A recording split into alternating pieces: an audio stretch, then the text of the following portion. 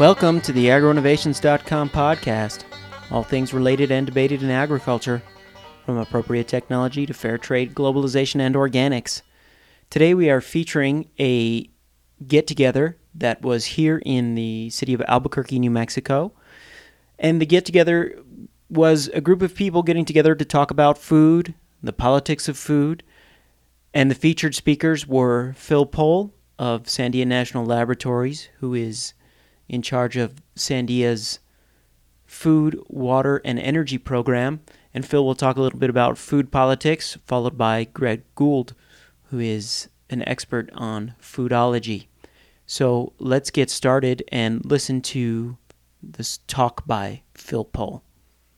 Now, if you look at the first picture on my slide, it's food politics, national lab perspective. That picture is of some hydroponic livestock forage. We don't feed it to people, we feed it to livestock. And so about 5 years ago, I started working on agriculture and food security at Sandia. The mission at Sandia is exceptional service in the national interest. So anything under that umbrella is fair game. And in my opinion, global stability would create pretty good national security. And so over the last 5 years, I've been traveling all over, been to Mexico a dozen times. I hadn't been there 25 years before that.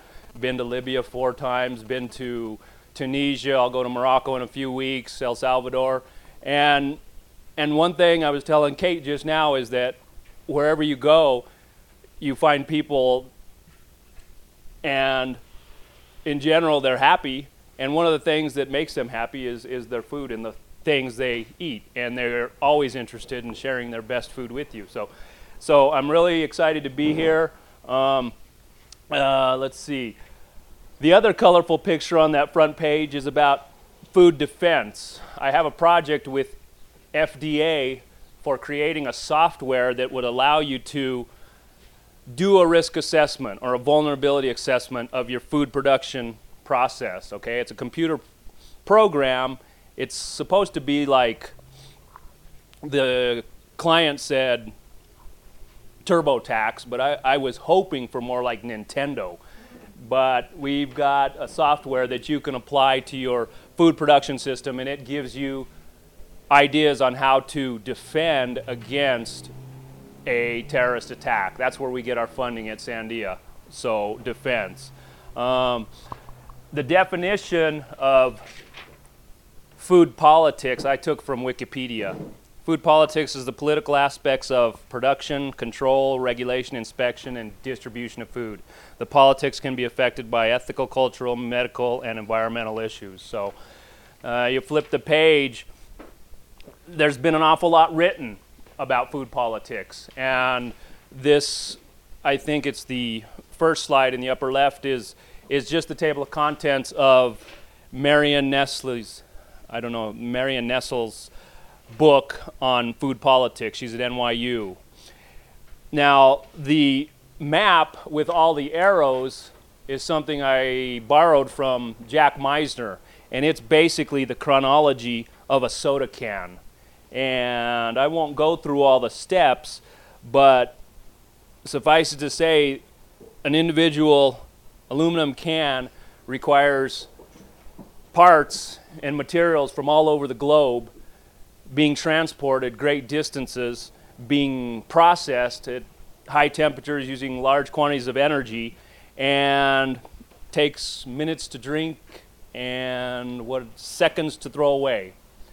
One thing I noticed in that little summary, and it's produced by the guys that are with it's a quality book, but basically one thing they said is that the amount of energy necessary to mine the virgin ore and make the can is 20 times more than recycling a can. So if we would just recycle, and I think there's numbers, 84% of cans are discarded, so 88% production lost. The next big bar chart is the U.S. farm production expenditures. And we at Sandia are good at numbers. There was a time when I was the biggest user of the most powerful computer on earth. You could have tattooed nerd on my forehead, and I'd have been okay with it. I got a PhD out of it. But those types of numbers that you see there are things that we keep track of. So in a global sense, we like to know where all the materials are going and what fractions and to what ended value. Now the next two slides are both called Farm Bill, and in my opinion that's one of the biggest issues facing the global food situation. There's a quote from Michael Pollan. He's a very popular and respected writer, but the Farm Bill, it was originally a bailout for farmers in the 1930s, bailout and for unemployed workers. It's put up for reauthorization every 5 years. Now this coming year, it looks like it's going to be one of the biggest fights in the world. And the point of Michael Pollan's quote is that in the past we all just pretty much assumed it was a farm state issue. Well, it's a $100 billion deal.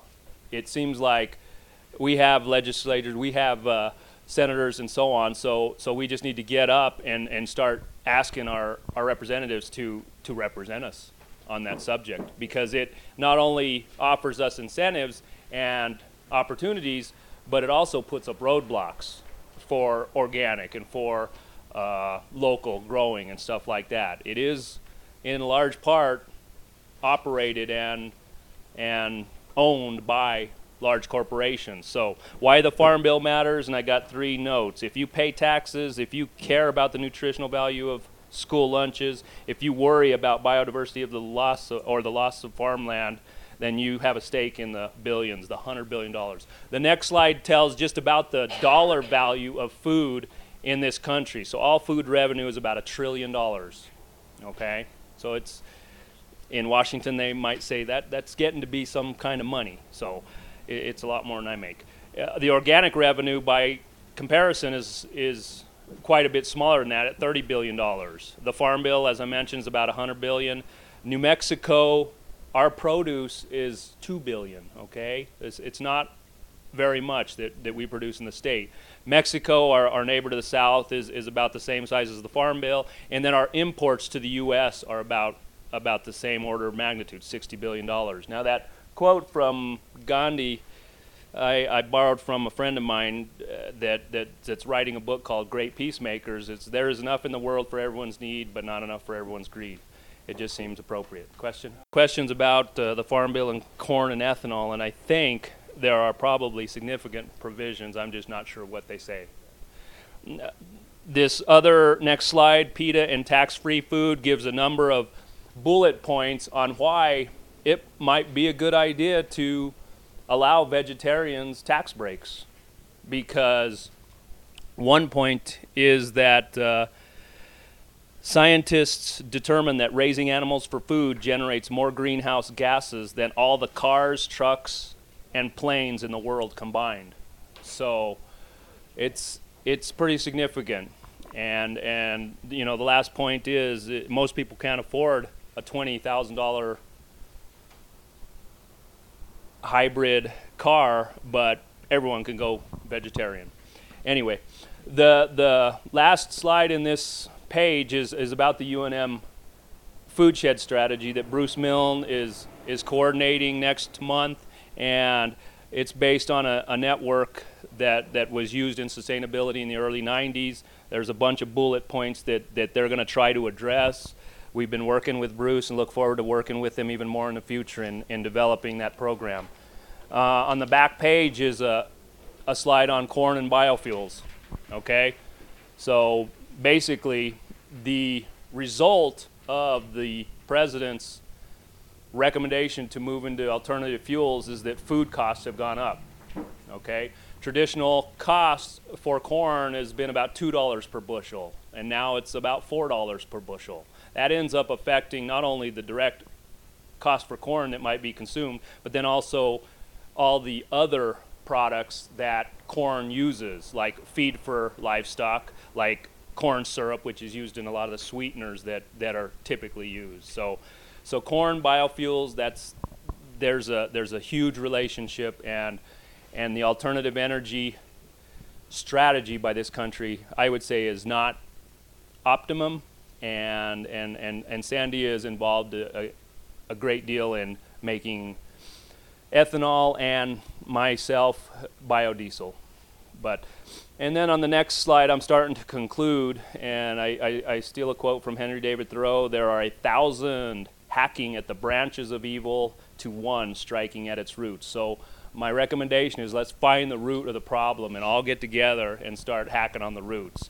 So these two next paragraphs are sort of my conclusions. Most effective way to control a technology process is to see the relationships within the process and design each stage to be complementary with the others. And so for me, thinking about national security, I think that this depends on global stability and our ability to focus on creating complementary rather than adversarial relationships, okay, and understanding that as well. And then the diagram under national security, it's just something we came up with, and we call it, instead of national defense, a national offense, all right?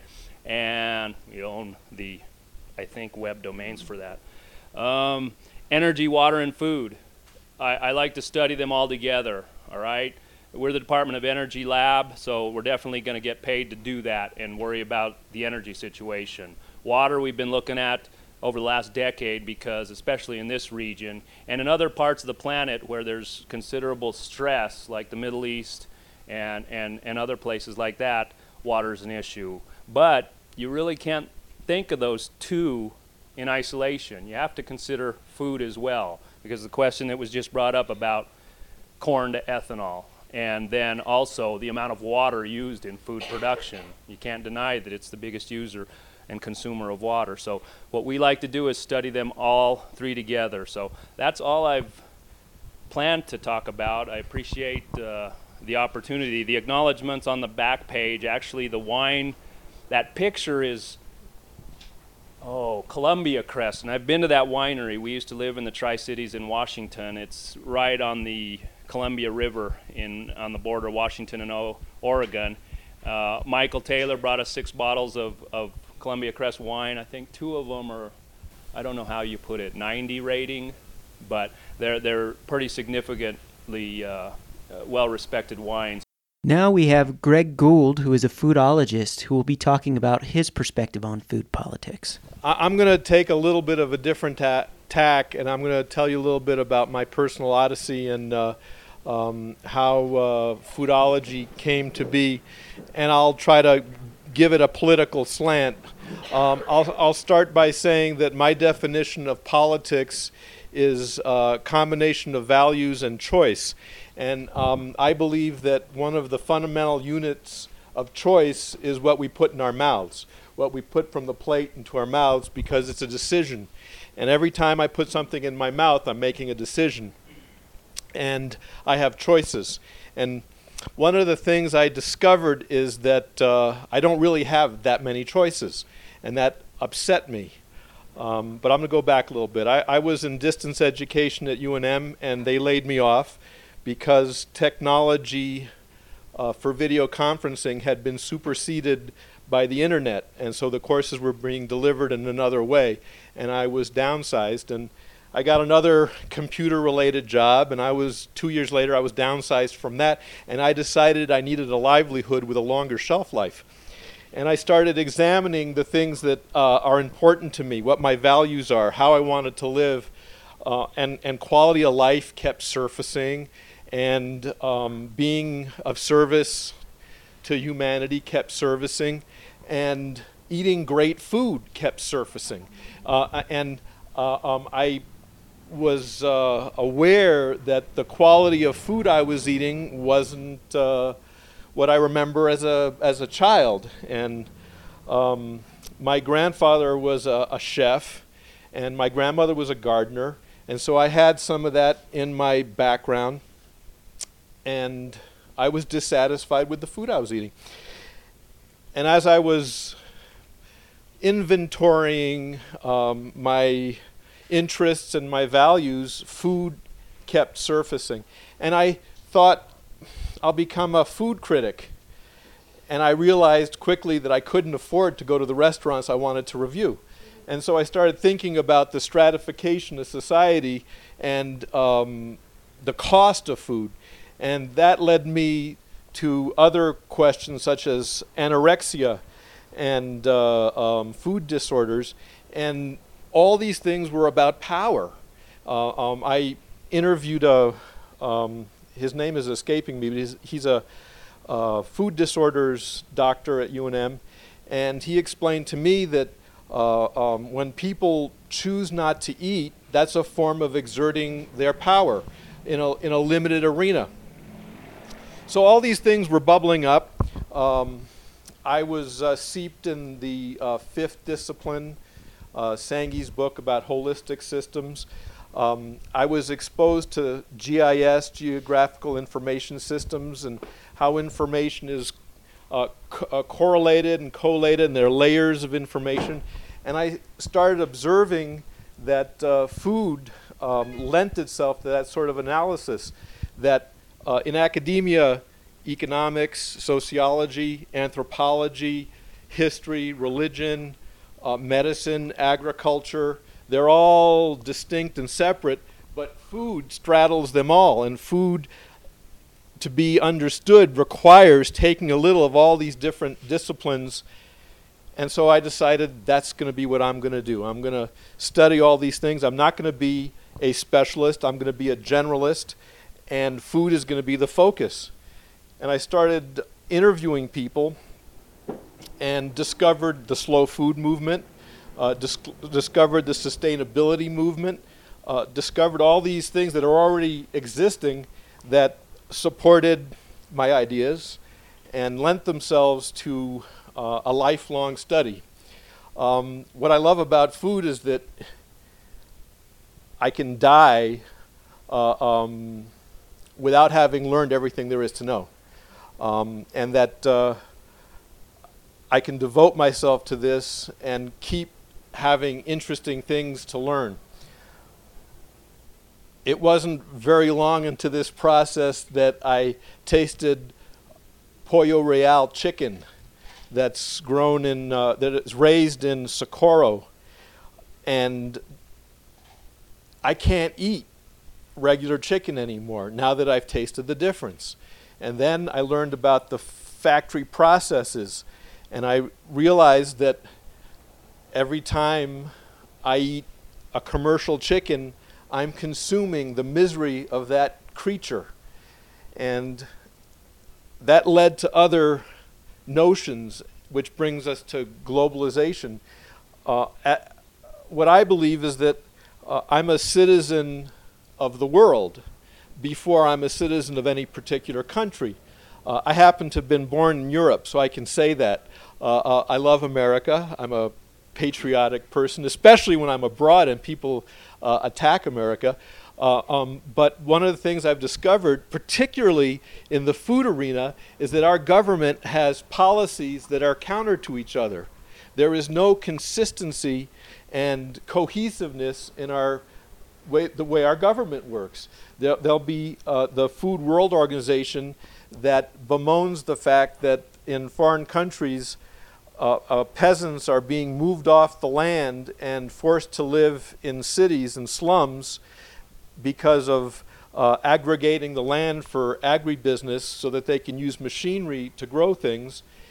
What it is that I realized is that when I buy imported food, I'm buying into a system that takes people off the land in other places, and that there's a connection between my diet and my food choices and other people's well-being and misery.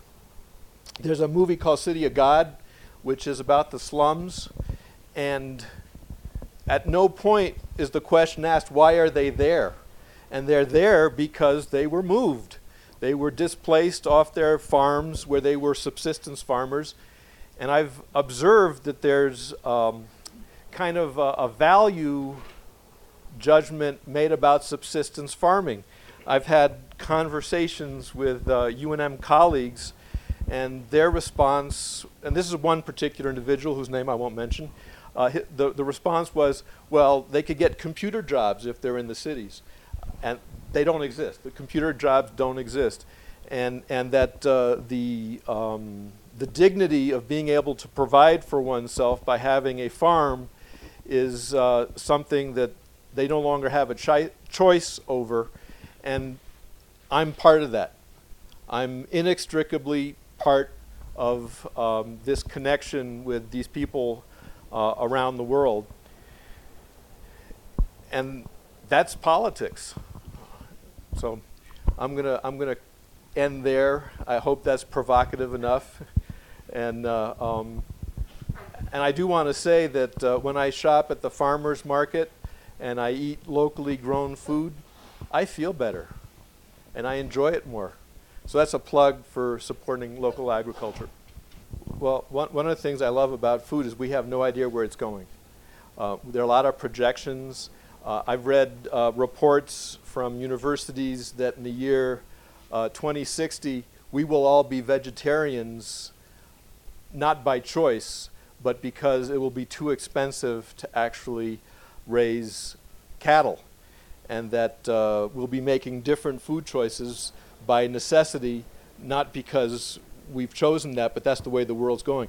One of the things that I find fascinating about politics is that we make decisions and choices in one particular moment in time that make sense at that moment in time, and that 20, 30, 50 years later creates unintended consequences we had no idea about. The example that I like to use is corn-fed beef, which is unnatural and not something that farmers would use as a best practices. It was the result of dealing with the munition problem at the end of World War II. There were stockpiles of nitrates that they wanted to liquidate because they were dangerous, and they no longer needed to make bombs. So they, some folks, I don't know who they are, they gathered together and they made a policy whereby they'd sell the nitrates very inexpensively in the Midwest for fertilizer. And they had bumper crops as a result, and more corn than they knew what to do with. And some other policy folks got together and thought, well, let's eliminate the corn surplus by feeding it to cows. And that led to the feedlots, which was the efficient way of feeding cows, which led to marbling in the beef and developing a taste for that marbling, which is unnatural. That's not the way cows actually digest. Their great contribution to our way of eating is that they turn cellulose into protein. Corn makes them sick. It's not a natural food for cows. And these are the kinds of unintended consequences that come from policies that made sense at a different time. And one of my concerns is that we're doing that all the time. We're on a regular basis making choices and decisions that we have no way of understanding what their impacts are going to be in 20 years from now.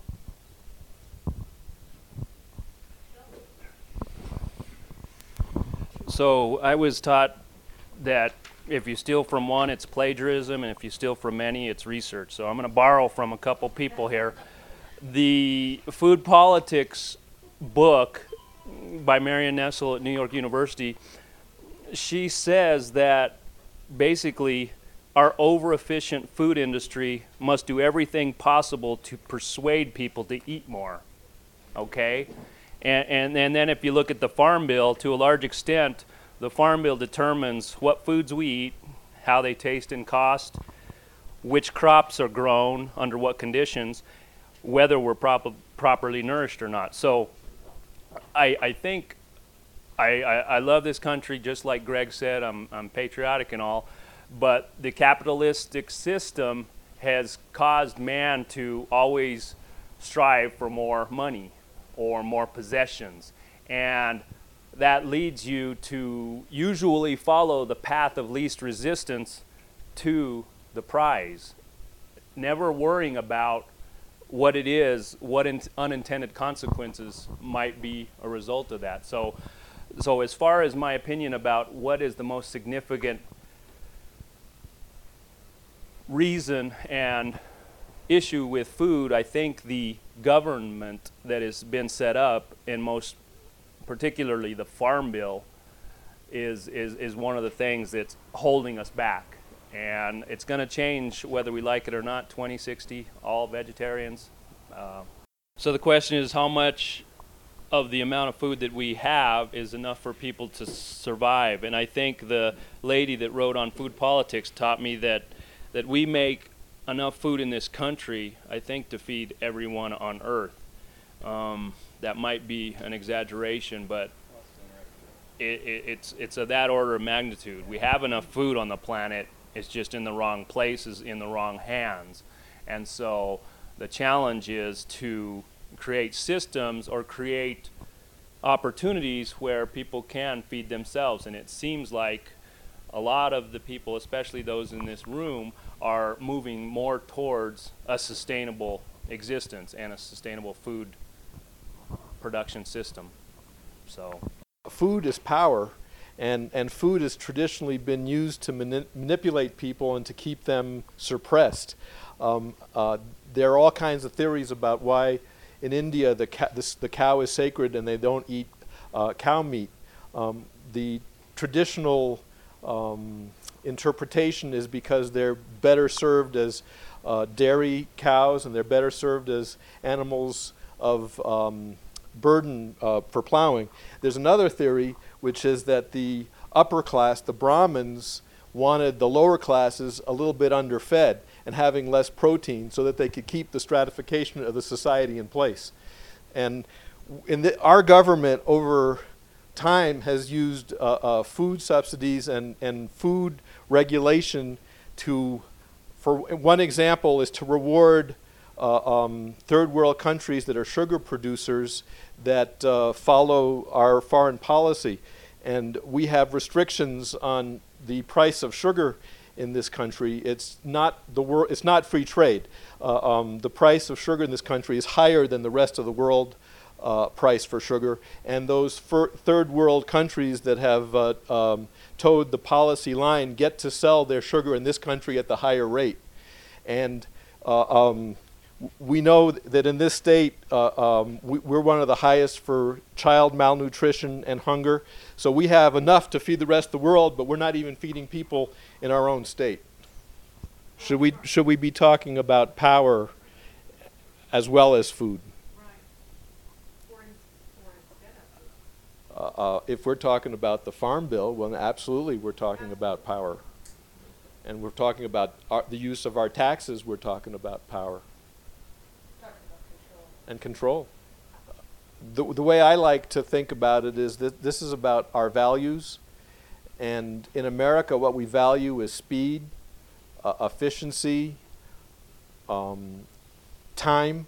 Time is what we hold as a value, and we're always in a hurry. And food does not lend itself to that model. We can't speed up our digestion, and we can't speed up to a certain point how quickly we can grow crops and how quickly we can raise animals. There's a limit to how quick we can do things, and it's a question of values. And that was the end of the public forum at the Talk on Food Politics. This will be a continuing series. We anticipate having approximately 2 more meetings, of which we will record them and publish them on this website. So if you found this podcast interesting, then please be sure to tune in for the future ones. Thank you to Kathy Domenici for giving us the opportunity to participate in this event. I'm your host, Frank Aragona. This is the agroinnovations.com podcast. Stay tuned for our upcoming series with mycologist Paul Stamets, who is perhaps one of the most visionary mycologists of our time, who will be talking about mushroom cultivation and all different areas and how mushrooms can, in fact, help us save the world. Thanks so much for joining us. Saludos.